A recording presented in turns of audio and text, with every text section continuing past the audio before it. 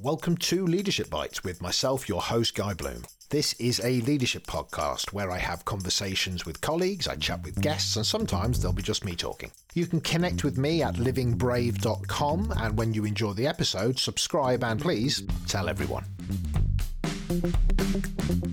So listen, Daniel, fantastic to have you on this episode of Leadership Bites. Absolute pleasure to have you here. Oh, it's really a pleasure to be with you.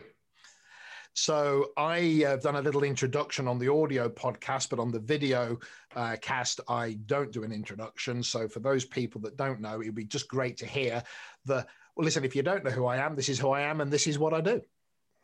Yeah, well, thank you. Actually, very quickly, I started out teaching biology and physics. So obviously I didn't have any money. But I was a research guy, and that passion kind of is a thread that weaves through my life. And I ended up teaching for a number of years. Then I started 6 different companies that did very well in the U.S. 5 were profitable in the first year, for example. 4 were national leaders in the first year. But I knew why I was put on the planet. See, I think the 2 most important moments in a person's life is the day you're born and the day you find out why you're born. And I'm very lucky I found out why I was born, and that is I was born to teach. So instead of on this podcast just telling you I can't help myself, I'd like to teach people and give them some principles. So 37 years ago, I did a research on the latest innovations in technology, came up with a methodology of how to separate the things that will happen from the things that might happen. Written 7 books that have been bestsellers, thousands of articles actually, given over 3,000 speeches about it. And here I am helping people to look at how you can be an anticipatory leader versus a reactionary leader. Okay. And that I think leads us into... I was actually practicing saying anticipatory when you... I know, it is one of those words. Because in my brain, I knew how to say it. Sorry, I couldn't come up with a better one, but it seemed to fit. I really tried, though, I tell you. Because I was going, I'm going to lose all credibility if I can't say this right. So I was trying I had a little practice. But the book, The Anticipatory Organization, is that's your newest sort of offering into the world, and I guess it leads me to some questions, and that focus of organizations that are trying to get ahead, and I suppose, why would an individual read the book? Who do you want to read it, and what do you want them to walk away with when they've taken it on board? Well, a couple of things. Number one is that think of strategy, whether it's personal or business, as a 2-sided coin. And I think we're really good at one side of the coin, and that is being agile. And agility, if you think about it, is reacting as fast as you can to a problem after it occurs, reacting as fast as you can to a disruption after it disrupts. But as the world has learned with the pandemic, you can't react fast enough. Things just keep coming at you. And there's black swans that you think come out of nowhere. Actually, they don't, but they seem to. And the feeling is, why plan for the future? No one can predict the future. And I do want people to lead with agility. The better you are, the more agile you are, the better. But that's assuming you can't predict anything. The other side of the coin is how to be anticipatory, how to anticipate problems before you have them, so you can pre-solve them. And let's face it, how many times have people said, I knew that was going to happen? And I'd say, so why did you let it? And then anticipate disruptions before they disrupt. And for those that have read or listened to any of my work before, you'd know that every disruption that's happened was there to see and fully predictable. It's just you need a way to do it. So I've come up with a science to find certainty in an uncertain world. You see, the world seems to be so uncertain. And strategy, whether it's personal or business, based on uncertainty, has high risk. And if you're a leader and you're trying to get people to make bold moves and you're giving them your opinion, what are they going to want? Another opinion. But if you learn how to speak in future facts, in future truths that are perceived and known to be true the minute you hear them, you have the confidence to make bold moves. So being an anticipatory leader is vital in this new world of amazing, disruptive uncertainty. to find certainty. So I'm saying you need both. And I think one side of the coin, I think you got down. I'm here to give you the other side of the coin. So what I think I hear in there is an individual can take this on board, a team can take this on board, but there has to be an overarching, call it permission or safety to offer that idea. Because I might see that trend and I might be that truth bringer, but if it's not going to be heard, then I may not, or I may lose the bravery, and others may see. So what's your, how much of this work is around you having the mindset is one thing, but the organization's willingness to hear it is another? Yeah, absolutely. And and you've nailed one of the biggest problems. So let me talk about trends and two key elements I would like to teach today. First thing is that a trend by itself is boring. It's academic. Now look, I've been doing this for 37 years and I'm telling you that. What is the difference? Well, if a trend has an actionable strategy attached to it, it bursts into life. So if anyone from this moment on is talking about a trend and you don't say, and by the way, here's the opportunity, you are just talking something academic. So that's number one. We'll park that over here, because the big one that I want to give you, and it's part of the science that I've developed and have been teaching, and that is all trends fit into one of two categories. They're either a hard trend based on a future fact that will happen, and no matter who you are, how much money you've got, you cannot stop it. The good news is you can see it coming. I'll give you some ideas and examples in a minute. You can see it coming before it happens. When you can see a disruption before it disrupts, you now have a choice to be either the disruptor or the disrupted. By the way, there's no in between. Some people are coasting, but let's face it, you can only coast downhill and there is a bottom. So you said that before, haven't you? Yeah, I did. There is hard trends. All right. So all trends are either hard trends based on future facts that will happen, and therefore let you see problems before you have them so you can pre-solve them. Let you see disruptions before they disrupt so you have a choice to be the disruptor or the disrupted. And it gives you certainty because it's going to happen. And by the way, when it comes to strategy, if you don't do it, someone else will, because it's going to happen anyway. The other kind of trend is a soft trend. And a soft trend is based on an assumption about the future that may or may not happen. Now, it's important. It doesn't mean that it won't happen, but it's not a future fact, which changes risk. Now I'm getting to your question, Guy, and that is, how do you have the confidence as a leader to even bring this up? How can you get people to embrace it? And the answer is you have to reduce their risk, because if the risk of embracing it is high because the uncertainty is high, I'm not going to embrace it. When you take away the risk and help me to see the big risk is not embracing it, because if we don't do it, our competitors will, it's going to happen. Then all of a sudden you flip things around and you can get people to move forward. Let me give you a couple of quick examples. Let's take soft trends for just a minute. In the United States, there has been a trend that's been going on for a couple of decades.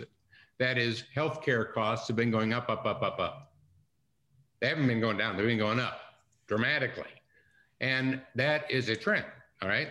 Now, is that a hard trend or a soft trend? The answer is, oh, it's a soft trend. But most people see it as a hard trend, which means if it's unstoppable, it's really a future fact. Then all we can do is do healthcare reform around how are we going to pay for the mess as the baby boomers get older and need more care. But if you realize, oh, that's a soft trend. And the beauty of a soft trend, Guy, is if you don't like it, you can change it. See, that's the strategy of a soft trend. If you don't like it, you can change it. So, for example, we could use, in this country, we could use blockchain. And blockchain creates transparency, it creates trust, it's highly secure. And right now in a healthcare system that has no transparency, if you knew the aspirin in the hospital cost $25, you would have your spouse bring it. But you didn't know that. If you knew that artificial knee buried in price by 200%, made by the same manufacturer in the same size they're putting in your leg, you would say, wait a minute, what's going on? So, and I'm just giving you a quick example of blockchain. I could give you countless examples of how we could change that. So that's just one, but soft trends, let's say right now, you're a restaurant and sales are terrible because of the coronavirus.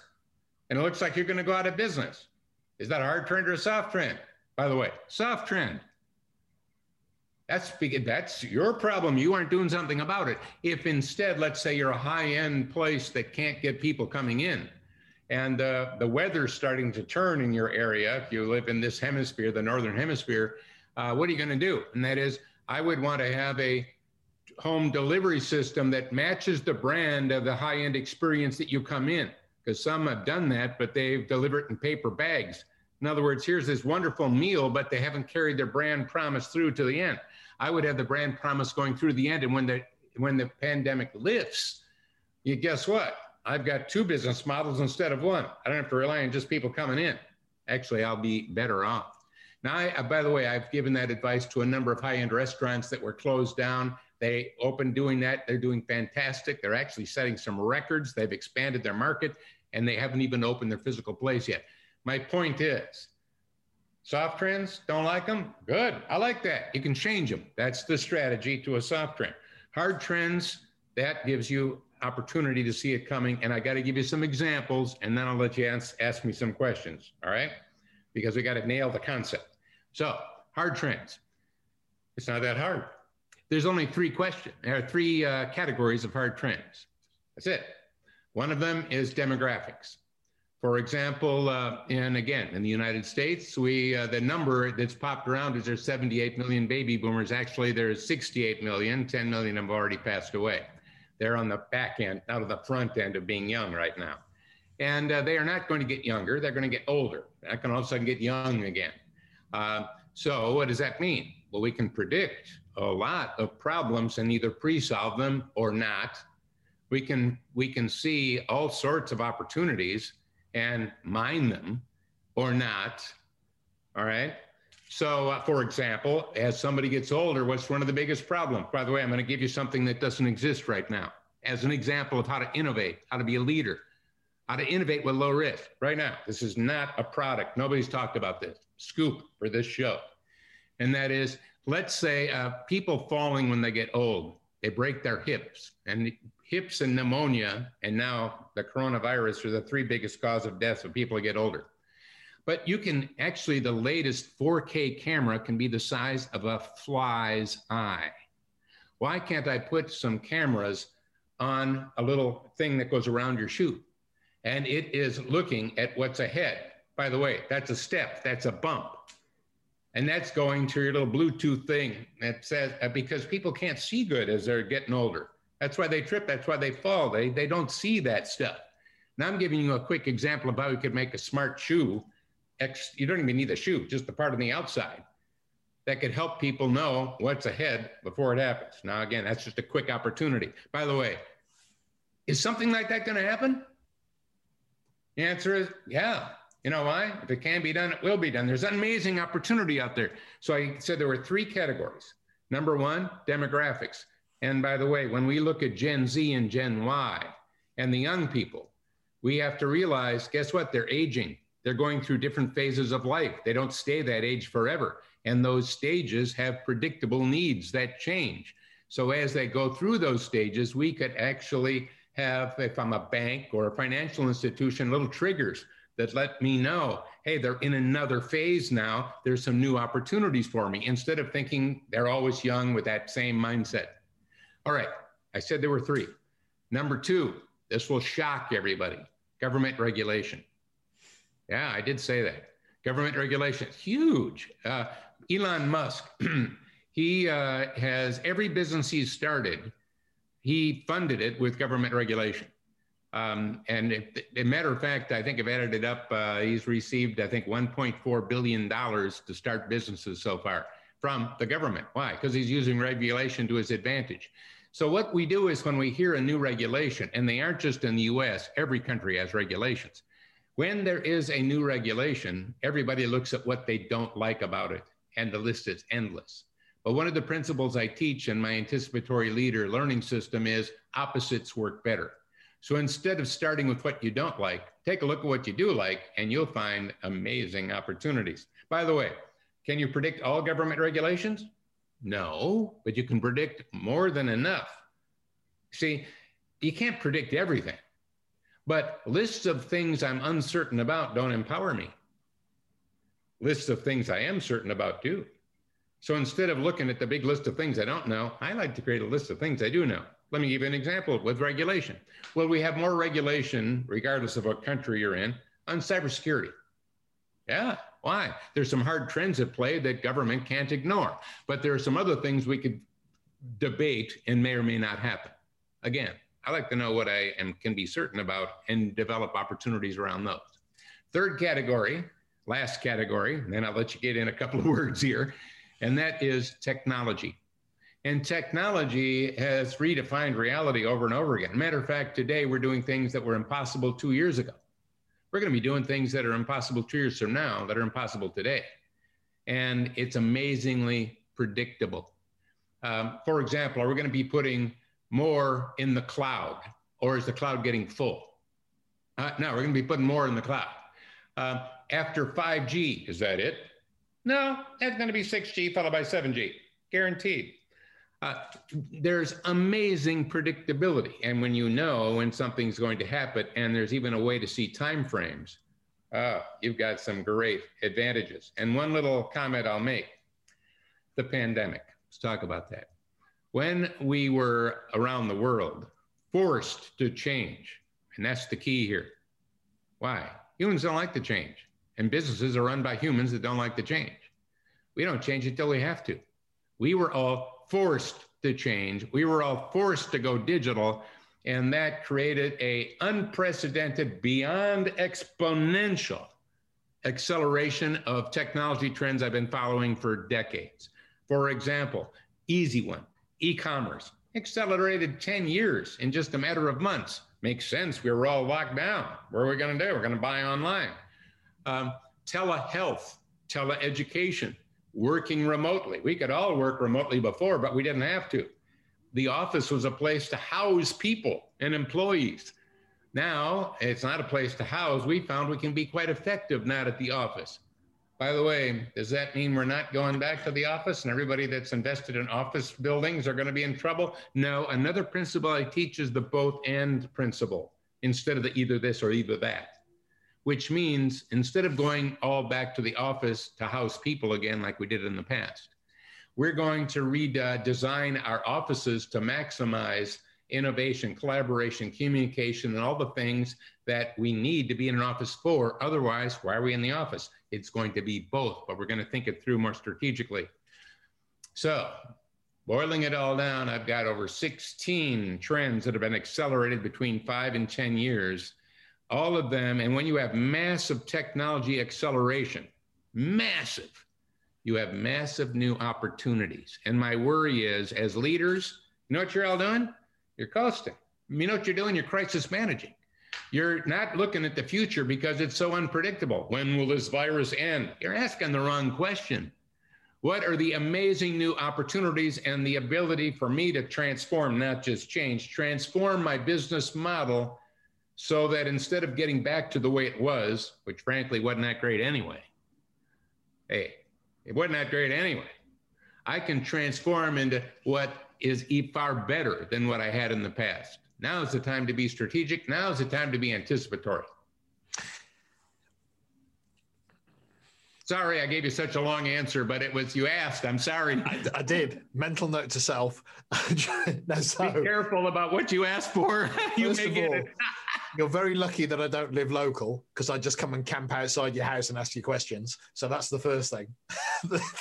So thank you for that. I think what I, and you know, course correct me. You know, one of the things that I talk about is trust, accountability, bravery, and connection when I'm dealing with senior teams. And when it comes to wait, say that again. Those are so important. Well, and everybody that's on this podcast has heard it many times. But you know what? I haven't heard it before from you, and I'm telling you those are really important. Slow down, say them again. So, I talk about, and in the I know, but I want to get it's trust. So it's trust. I have to trust you. You have to trust me. We have to be trustworthy. There is a narrative that goes around trust that says I may interact with you transactionally because I've got to, but if I trust you, then I will contribute outside of my own need to support you. So I talk about trust. Absolutely. And just back in 1988, one of the quotes of me in 88 was, "Trust is the glue that holds the knowledge economy together." In other words, when you don't have trust, all of a sudden this knowledge economy falls apart. So right on target. Okay, what's the other one? Well, accountability to a greater or lesser degree is what you'd expect it to be, that above or below the line behavior. But understanding that accountability doesn't always mean success. It means that succeed or fail, I inherently trust your willingness to operate from a place of accountability, which means as a product or a service or as an individual, the story around me can remain intact even when I fail. Think about customer service, for example. It may go wrong, but if you take accountability and I feel you're trying, then if you're fundamentally incompetent over a period of time, our relationship may come to an end. But in the short term, I can actually remain an advocate even in failure if I feel you're being accountable. So I find that very powerful. Well, and failure, one of the things to tie into that just a second, and it's another principle that I teach, is in starting my businesses, again, I started out as a teacher, I had to do what? I had to learn how to fail fast. So what I did is I developed fail fast metrics, because most of us don't know we're failing in for years. And I would like to know a lot sooner. But here's the key of failure. What did you learn from the failure? And are you sharing what you learned with others? Because others are about to do the same failure you've already done, unless we share it. So I know you get into all of this stuff. I am just kind of reinforcing that. I love that. That's why I wanted you to repeat them. They're all big. Well, I've been a lifelong martial artist, and one of the things that you learn very, very quickly is that learning to fail fast, having very, very quick feedback mechanisms, and having a group of people around you where failure isn't vulnerability. Because actually the best martial artists are the ones that go in with the intent of learning from their failure to get better. But when you're in the ring, of course, the feedback mechanism is incredibly quick. I just got punched in the face 3 times. That's not working. Exactly. So you learn very, very quickly. But that methodology is a mindset that is inherent in that space. So I'm going to guess this for you, and that is, in martial arts, there is 2 sides to the coin, and you've got to be very agile, but you also need to anticipate that punch. So there's right? So well, this is why I like the hard and soft trends. There are certain things that actually you can influence, and there are certain things that you cannot. Exactly. Are you going to, one of the things I took from that soft trend description is, and I'm oversimplifying it for Guy's world because I only heard it 3 minutes ago, right? Is in a soft trend, you shift, right? And in the ring, you may say, well, actually, the way that this is going, and I've got to shift, I've got to adapt. But there are certain hard trends, which is he's not going to get any smaller. Right. Or he's not going to suddenly become less competent. And if I find that I've walked into a space where, I thought it would be more of an equal mix, but holy moly, this individual must have been working on his kicking because he's just put 3 in my head. That isn't going to change in the short term. So I've got to change. Well, so what you just pointed out are the 2 big differences between hard and soft, using the other terms I attach to them. One is it a future fact or is it an assumption? So if you make assumptions about your opponent based on their past, still isn't a future fact, is it? Absolutely. Because they might have changed. Yeah, they may have done a lot of work in the interim. Assumptions are a huge science that, again, I think is important to understand. What are the other ones? You had a couple more, I think, 1 or 2 more. Well, the 2 more then is bravery and connection. But when I was latching onto when I was hearing you talk was I have this sense that when I talk about bravery, which is to say that constantly there are elements of nervousness, anxiety, doubts, fears that individuals and teams can suffer from. But actually, the way of, I believe, reacting isn't with this idea of just constantly being brave by moving forward, but actually the bravery is in the willingness to become competent. Because when I look at things like emergency services and fire departments, for example, well, they're running into the building everybody else is running out of. They are per se inherently fearful as human beings, but their bravery isn't necessarily in running into the building. Their bravery is in their willingness to constantly learn, to take feedback, even if it means that they're wrong, to And I thought what I heard in what you were saying was organizations need to not, yeah, sometimes you've got to do what I call put your big pants on and go forward. But it's about that competence with these unknowns. It's about that going, we can become very competent in a space which is constantly shifting if we're taking on board this thinking.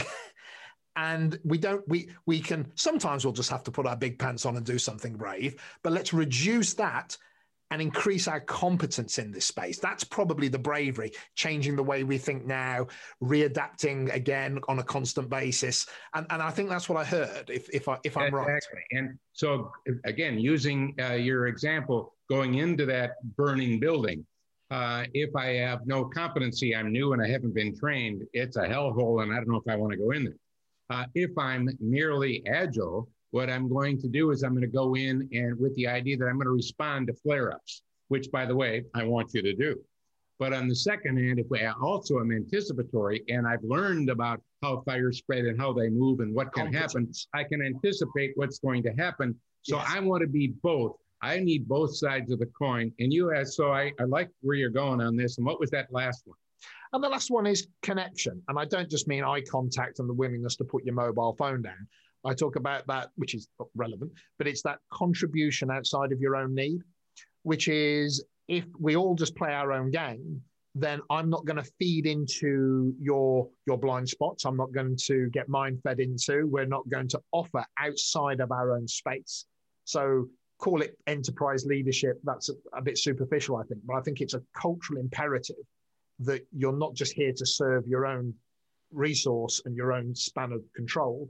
You're here and you will be judged by your willingness to contribute. Now, if that means I have a blind spot and I'm more senior to you and I'm not willing to accept it, then actually, how brave will you be? How accountable will you be? Can I trust that you will hold space on an unpopular idea?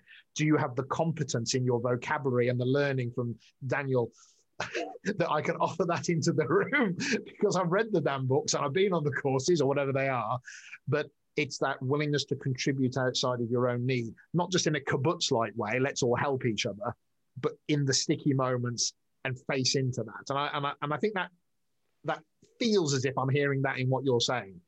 Yeah, absolutely. And again, that's where I think those hard trends, future facts are so helpful for leaders, because what they do is, again, it gives them confidence, but more importantly, you can use it to give others confidence. Yes. And when you elevate someone's confidence, they are willing to make bold moves. It also works with sales. I mean, first of all, there's nothing better than a confused customer. So high levels of uncertainty on their part, that's good. But when you're finished and you're ready to ask for the sale, if they're uncertain, it's going to be hard. They're going to, it's hard to get the sale. If they have a high level of certainty, they're going to write a big check. So certainty is an amazingly powerful closing tool. Uncertainty is a good way to open the door to the sale.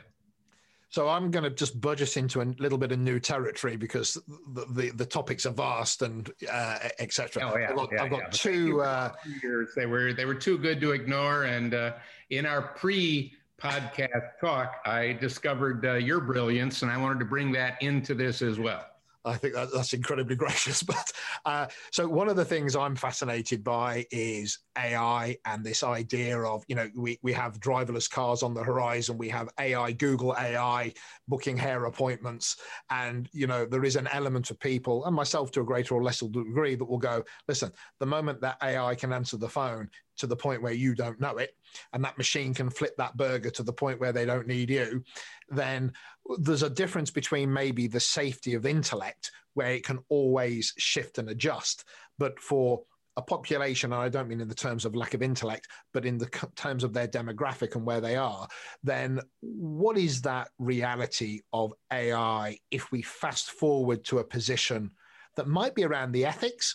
If I've got a bottom line, it makes us more profitable, I do it. But I often talk about, forget corporate social responsibility, social responsibility. There's a potential dystopian future on the horizon for a lot of people. And I just would like to get your kind of thoughts on, don't worry, or, yeah, we might need to be aware of that.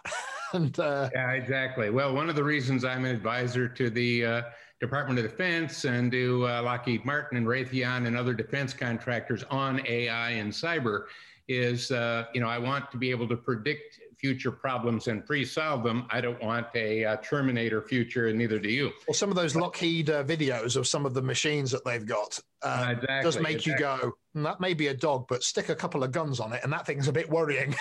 Oh, absolutely, absolutely. So to answer your question, one of the trends that I have highlighted in my, matter of fact, if you went to Burris.com, you could find them. You don't have to buy them.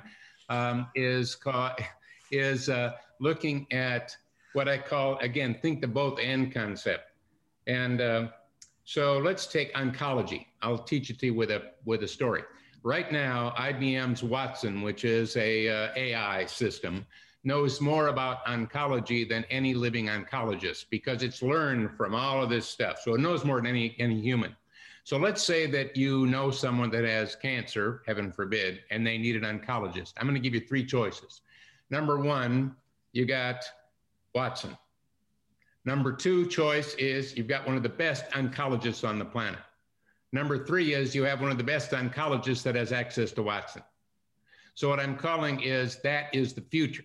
And that is we're going to have, I'll get back to autonomous vehicles, but in this case, it's like a symbiotic relationship. In biology, symbiosis is where 2 different creatures need each other to coexist. So we're going to be working. So in reality, we're going to be getting all the benefit of what no human can keep in their head given to us, but still there's something called the cognitive domain. And AI is at the low end right now, and it's working its way up. But if you look at the higher ends where humans are at their best, that AI has trouble with. For example, AI has trouble with empathy. I really care about what you're saying right now. Well, it can say that in my voice, but does it care? It's not as good at communicating, collaborating, innovating. It can do levels of that. So there's an old saying, you can't teach an old dog new tricks. The good news is we're not dogs. We can learn some new tricks. So here's an insight. There's an art and science to every profession. There's an art and science to every profession. If it was just a science, let's take a medical doctor. They all went to college. They all got good grades, hopefully. They all got their degree. If it's all a matter of science, it doesn't matter who your doctor is. They all did well. But it does matter. Why? It's the art part. It's the other part, that part that humans do best. So in college, and this relates to an earlier question, in college, what happens is you learn the science and you learn the art when you're out. And there are better artists than others. In this case, we're going to get a flip taking place because AI is going to get much better at the science and give it to you in your ear and in your glasses. And how are humans going to beat AI? And that is with the art part. And as a matter of fact, I'm just about to publish a blog, which is going to be on my website, about those competencies and what is that art part. We need to get better at that. And by the way, I think we're going to do more of that in the universities to prepare us so that we can more quickly profit from all these changes. And by the way, AI isn't as good as doing your plumbing, and it isn't good at installing in 7G. Robots will help, but you know what? Us humans still have a need and a place to be. At the moment. Yeah. So, but what I have heard there think of it, Guy, as augmented thinking. But we will adapt. So I need augmentation to my thinking, and AI is going to give me the augmented thinking. Yeah, and what I've heard there is we will adapt. We will do new things. And as AI rises to do more things that might be, well, how would I earn a living? Well, that's okay, because you'll be doing something else. And we don't know what that is because that's a future as yet unknown. But that's not a future fact. That's an assumption. That's a soft trend. Yeah. We'll all be doing something else to earn a living. Now, you may not, but that's soft. How can you affect that? Because I want to have a positive future, not a negative one. I have to be willing to learn something new. So if we're not willing to learn something new, you'll ride that assumption of you'll earn a living somehow. You may not. Yes. But if you're willing to learn something new, you can change that soft trend that looks really dystopian into something good and actually positive for you and your family. So my point is, we can either sit back and let the future be shaped by somebody and something else, and you may not like that future. What I'm really all about, and in my life, is getting people to not just be anticipatory, but to actively shape a positive future rather than passively receive it, because you may not like what you're receiving. Yeah, I totally buy into that. And I could talk about the submissive nature of relationships, I think. We'll step away from that for now. But so the last thing I want to bring to the table, just to respect your time, because otherwise, it'll be 3 o'clock 3 days from now, and you'll say, Guy, I've really got to go now. And I'll break a possibly great relationship. Is we spoke just pre me pressing the record button on this idea of followers and influencers. And I was, you were sort of talking about how many followers you have on certain platforms. And we were just talking about that difference, and a great answer that you come up with as a reflex to being asked, what's the difference between influencers and followers? And I think in this whole social media age, that's a great question, and I'm interested to see what that might mean in the leadership context. So what's the difference between influencers and followers, Daniel? Yeah, well, again, that question was posed to me really just recently, and that's what I mentioned to you. And because, again, just on LinkedIn, I've got 1.25 million followers. So they said, and I've got other big followings too, and a couple million blog readers. So they said, all right, so what's the difference? Because you're thought of as an influencer, you have followers, are they the same thing? And I said, no, they're not. Think of it this way, and this comes to leadership.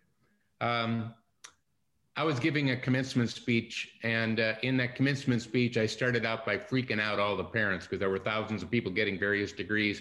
And I said, I don't want you to focus on living a life of success. And I'm sure they all are going, oh, God. But what I said was, success is all about you.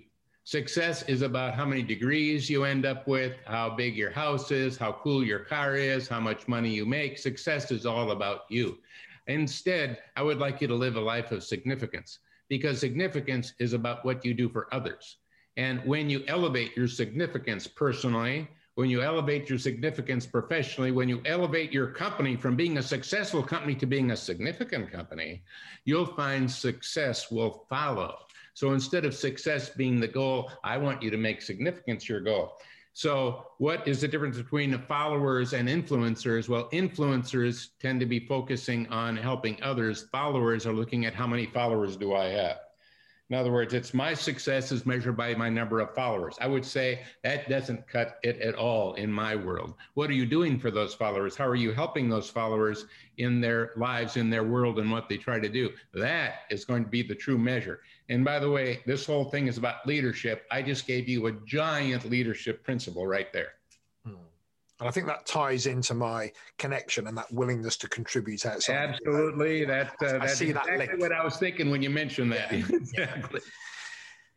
Yes. Okay. Well, listen, I want to go on and on, but I'm not going to because I think these things have a natural cycle for people to listen to. For me, I just want to say thank you so much for taking the time on a schedule which, when I hear other people's schedules and the work that they generate out, I suddenly have a recognition that I need to stop watching as much television as I do and do something more valuable to the world. But listen, I think it's great to hear. I think it's personally, when I do this, I don't have pre-conversations with people that come on the episodes because I want to listen and hear it for the first time. And what this has done, it doesn't always do so. It's triggered me to want to take interest, not so much in you, but in that work and the way that you think. And I think that's important. And I think that's indicative as feedback to you about the impact that you're having, which is it's triggered a desire in me to find out more. So I think that's hopefully that's a recognition of that from me to you. And I think that'll be the same for other people as well. So from me to you, thank you very much. Yeah, it's my pleasure. Thank you for having me on. That's it. So I hope you enjoyed the episode. Please share so others get to hear about us, and subscribe so you keep up to date on new episodes.